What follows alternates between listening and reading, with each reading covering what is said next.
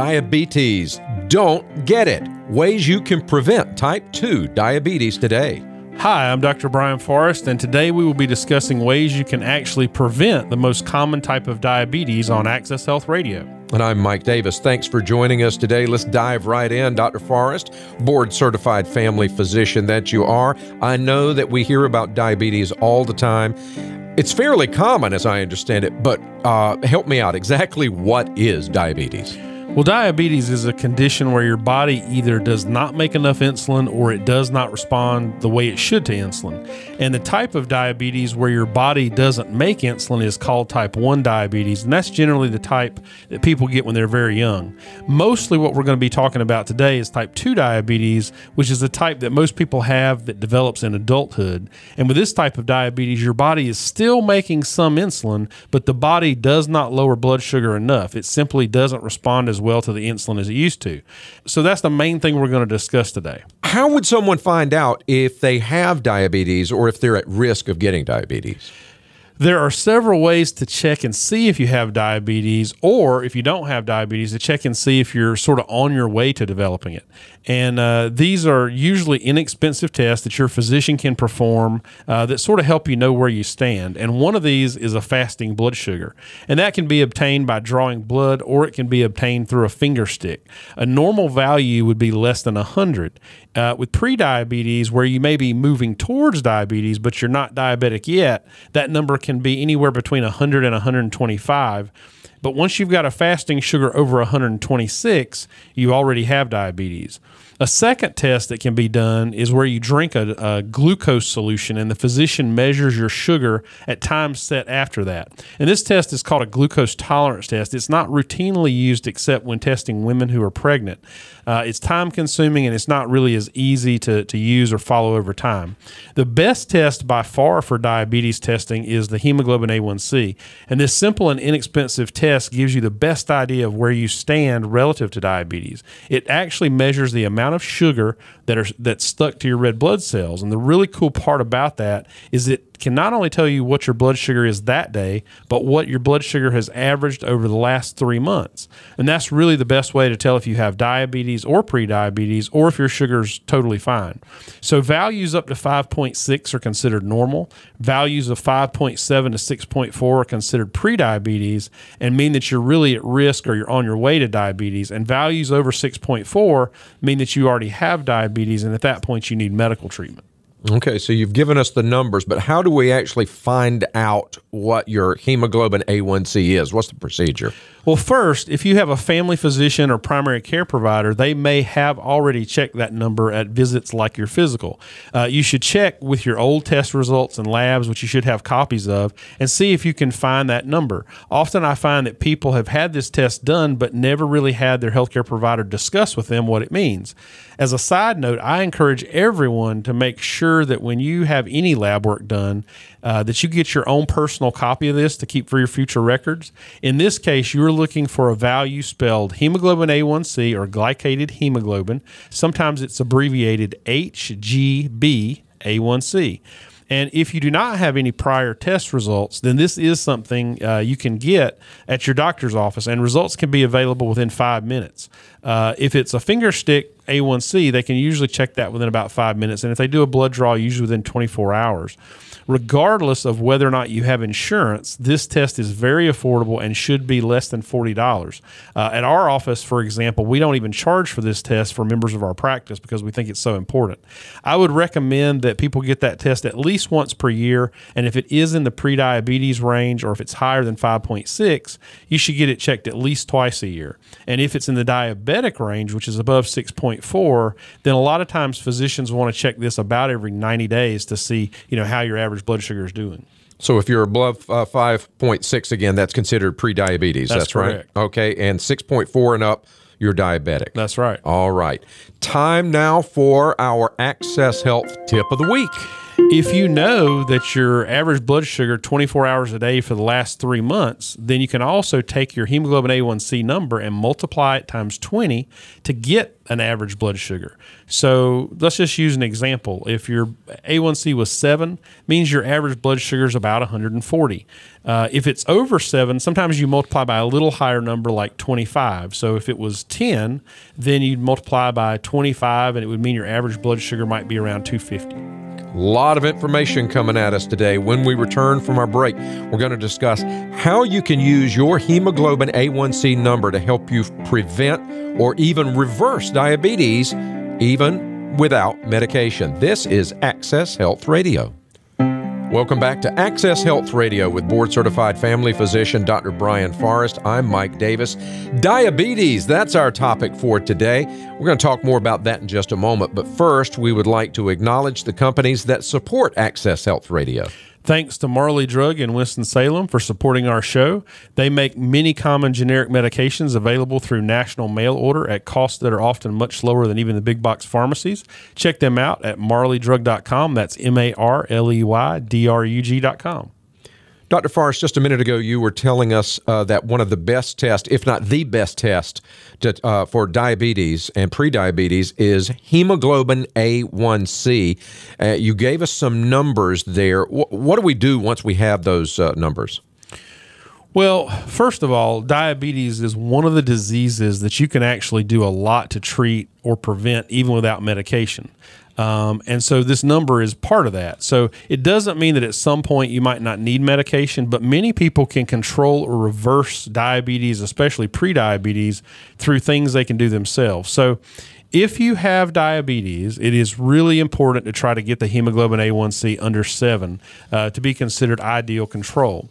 And if you're in the prediabetes range and trying to prevent diabetes, you want to try to get that number under 5.7. And the closer to 5 you can get it, the better, because 5 would basically make you totally have normal blood sugar. So what is your checklist to make your blood sugar better and to prevent diabetes? First, it's really important to have a carbohydrate budget. Think about the insulin that your body produces as the money that you have to pay to keep your blood sugar down.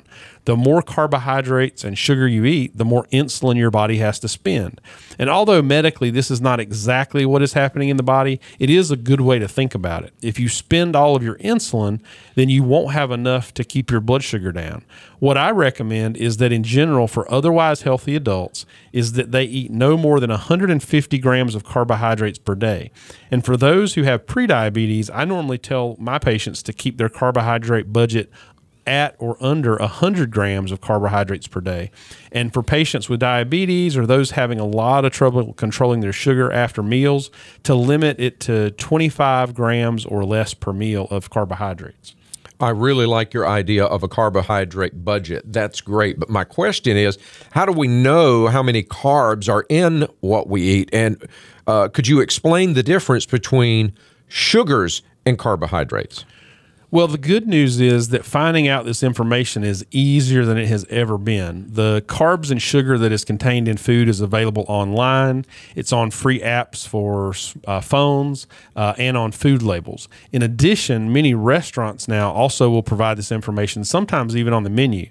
There are a couple of things to consider. First of all, not all carbohydrates are bad. Carbohydrates that take a long time for your body to turn into sugar don't create as much of a burden on your insulin budget and allow time for you to burn off those carbs through activity and exercise. Many people call these complex carbohydrates. Take broccoli as an example. It contains no protein or fat and is essentially made up of fiber, carbs, and water. But your body breaks down those carbs into sugar over a matter of hours with broccoli rather than minutes, allowing your body to lower your blood sugar without a huge insulin surge. So one of the things we focus on is the glycemic index. Some foods raise your blood sugar much faster than others. This makes sense. If you eat cotton candy, for example, your body turns it into glucose in your bloodstream almost instantly. However, if you eat an apple, it may actually have almost the same amount of carbs as a small bag of cotton candy, but your body will absorb it more slowly. And don't be fooled through thinking that all fruits and vegetables are okay. Things like watermelon, grapes, oranges, plums, and other really sweet fruits or vegetables vegetables like carrots can raise your blood sugar rather quickly as well. So we will have links to glycemic index on the webpage at Access Health Radio that people can use for their reference. And there's also a ton of good apps out there for phones. One of them is called Carb Manager, but there's a ton of them out there. Broccoli has carbs. See, this is why I'm in radio and you're a doctor. I had no idea that there were carbohydrates in broccoli. Now, I'm glad we're having this conversation. I'm taking notes myself. So now tell us about the difference between carbs and things like high fructose corn syrup and sugar. What's the difference there? In general, foods that are processed and include sugar often incorporate high fructose corn syrup or pure refined sugar. And both of those can actually cause you to expend your insulin budget really quickly and should be avoided as much as possible. Labels will list total carbs, fiber, and sugars. The sugars are included in the total carbohydrates. So when you're calculating net carbs, which are the ones that are going to affect your insulin, you can actually subtract out the fiber number from the total carbs. So if you're trying to keep your total carbs and sugar under 20 grams per meal, that's the number you're going to go by is net carbs. So you take the carbs and you can subtract out the fiber. Okay, now that's helpful to know. We're talking with Dr. Brian Forrest. He is a board-certified family physician with Access Healthcare in Apex. I'm Mike Davis. This is Access Health Radio. And of course, today we are talking about diabetes type 2 and how to prevent it. Let's shift gears a little bit. Now, I know there are medications for diabetes. What are some of the common ones? Well, for type 2 diabetes, almost all patients will take a medication called metformin, and it is very inexpensive, very effective, and has been proven to decrease hemoglobin A1C by 2 points. The main side effects with it are stomach upset, which isn't all that common, and most people can tolerate it. Sometimes physicians will use a slightly more expensive extended release version to avoid this. And metformin also has the nice side effect of helping promote weight loss. There are other oral medications, things called DPP-4s, SGLT2s, and so there's also a class called sulfonylureas. Now, sulfonylureas we pretty much don't use anymore. They're really sort of outdated and have a lot more side effects than some of the more modern medicine, especially hypoglycemia, which is where your blood sugar can get too low.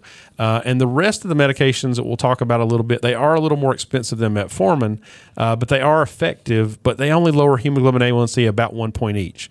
So just really quickly to summarize these, the DPP-4 medicines, one of the common examples of that is called Januvia. They're the best tolerated family. They don't have a lot of side effects at all, but they're also weight neutral. The SGLT2 inhibitors promote weight loss because they make you pee out sugar. But because they make you urinate out sugar, that actually can lead to yeast infections. There's another type of medicine called GLP-1s that most people inject on a weekly basis. Hopefully, we're soon going to have an oral formulation of a GLP-1 so people don't have to inject those. They are also currently very expensive, but they're good because they actually help with sort of the physiology of diabetes and help people feel fuller and also lose weight. And then, of course, we all know about insulin. So sometimes even the type 2 diabetics need insulin to control their sugar, especially if their hemoglobin A1C gets really high or if they're not watching their carbs close enough. So the best and safest types of insulin are what we call peakless or long-acting insulin, and those are fairly expensive. So you have to look for options for those to bring the cost down, things like patient assistance programs, or a lot of the insurances will cover it. And the goal for all patients should be to stay off as much medication as possible by doing the other things we've talked about on the show. So that's both safer for you and it's a whole lot less expensive. All right, thanks, Doc. Coming up, we're going to go over some other things that you can do to help prevent or improve your diabetes. And of course, our Access Health Radio's Trivia of the Week is on the way. Welcome back to Access Health Radio. I'm Mike Davis, and as always, Dr. Brian Forrest, board-certified family physician from Apex, is here today. We're talking diabetes and ways to prevent or improve it. You've already mentioned several things, Dr. Forrest. What are some other things that we can do? First of all, you need to move. When you exercise, you burn carbs and sugar off without having to use as much insulin. Sometimes I'll actually encourage patients that if they do eat a high-carb meal, they should try to exercise within about an hour of that to help minimize the amount that meal is going to raise their blood sugar. Also, building muscle helps increase the amount of sugar and carbohydrates that your body can burn and raises your metabolism for hours after you exercise. Typically, I'll recommend to people at least 150 minutes of aerobic exercise per week, divided into at least 2 or more days. And by aerobic, I mean exercise that's intense enough to make you breathe a little faster than normal, where it would be really tough to have a normal conversation with somebody. And besides exercise, the best thing you can do to help prevent or reverse diabetes is to lose weight. Even small changes like 1 pound of weight loss per month have been shown to be able to prevent diabetes. That's only 12 pounds a year. So there are lots of other benefits to weight loss as well, but this has been one of the most significant things that you can do without having to take medication. For example, in some studies, patients that were taking lots of medication for diabetes that had weight loss surgery were able to completely get off of all their medication and essentially cure their diabetes. So weight loss surgery is not the best answer for most people, but naturally losing weight with diet and exercise can work in the same way. So we will be covering effective ways to lose weight in future episodes of the show, but in general, having a calorie limit or budget each day and knowing how many calories you consume are the key ingredients. Well, it seems like so many things come back to losing weight. That is good to know. All right, Doc, what are some keys to take away from today's show about diabetes type 2 especially? First, make sure you know what your hemoglobin A1C is so that you know really where you stand as it relates to diabetes. That's probably the most important number, and the nice thing is it's just one single digit.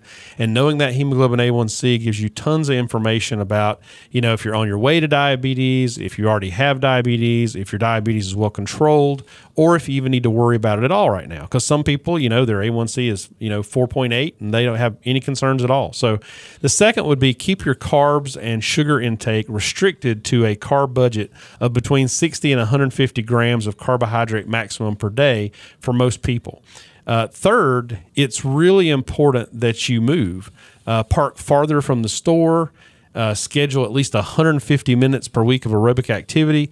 Make sure you try to include some type of resistance training to build and tone muscle. That doesn't have to be weightlifting. You can use therapeutic bands, or they look like giant rubber bands or elastics.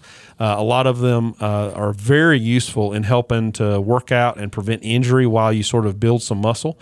So that's sort of another good way you can do it. And lastly, weight loss to the point where your waist size is less than half of your height in inches at a rate of at least 1 pound per month can absolutely help prevent diabetes, or even in some cases resolve it. So let me say that formula one more time. So what you want for medical purposes, again, you're not worried about magazine covers or things like that. You're not trying to run a marathon, but in terms of weight loss for medical purposes, what you're trying to do is get your waist size, comfortably your waist size, less than half of your height in inches. So if you're 6 feet tall, that'd be 72 inches. You want your waist size to be 36 or less. And for weight loss, losing at least 1 pound a month looks like it'll take care of the problem. Very good. I know folks are going to have a lot of questions about today's topic. Dr. Forrest, where can people get more information after the show? If listeners want to send general non-emergent questions or possibly have their question even answered on the show, on one of our mailbag shows, they can go to Facebook at Access Health. They can also send mail to accesshealthradio@gmail.com with their contact information. If they want information about our practice in Apex, they can go to acchealth.com. That's ACCHEALTH.com.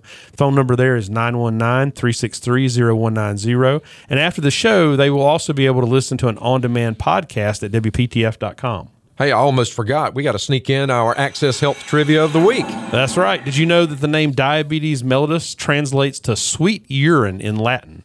Doctors a long time ago used to actually taste the urine of patients and could identify sugar in the urine of patients with diabetes.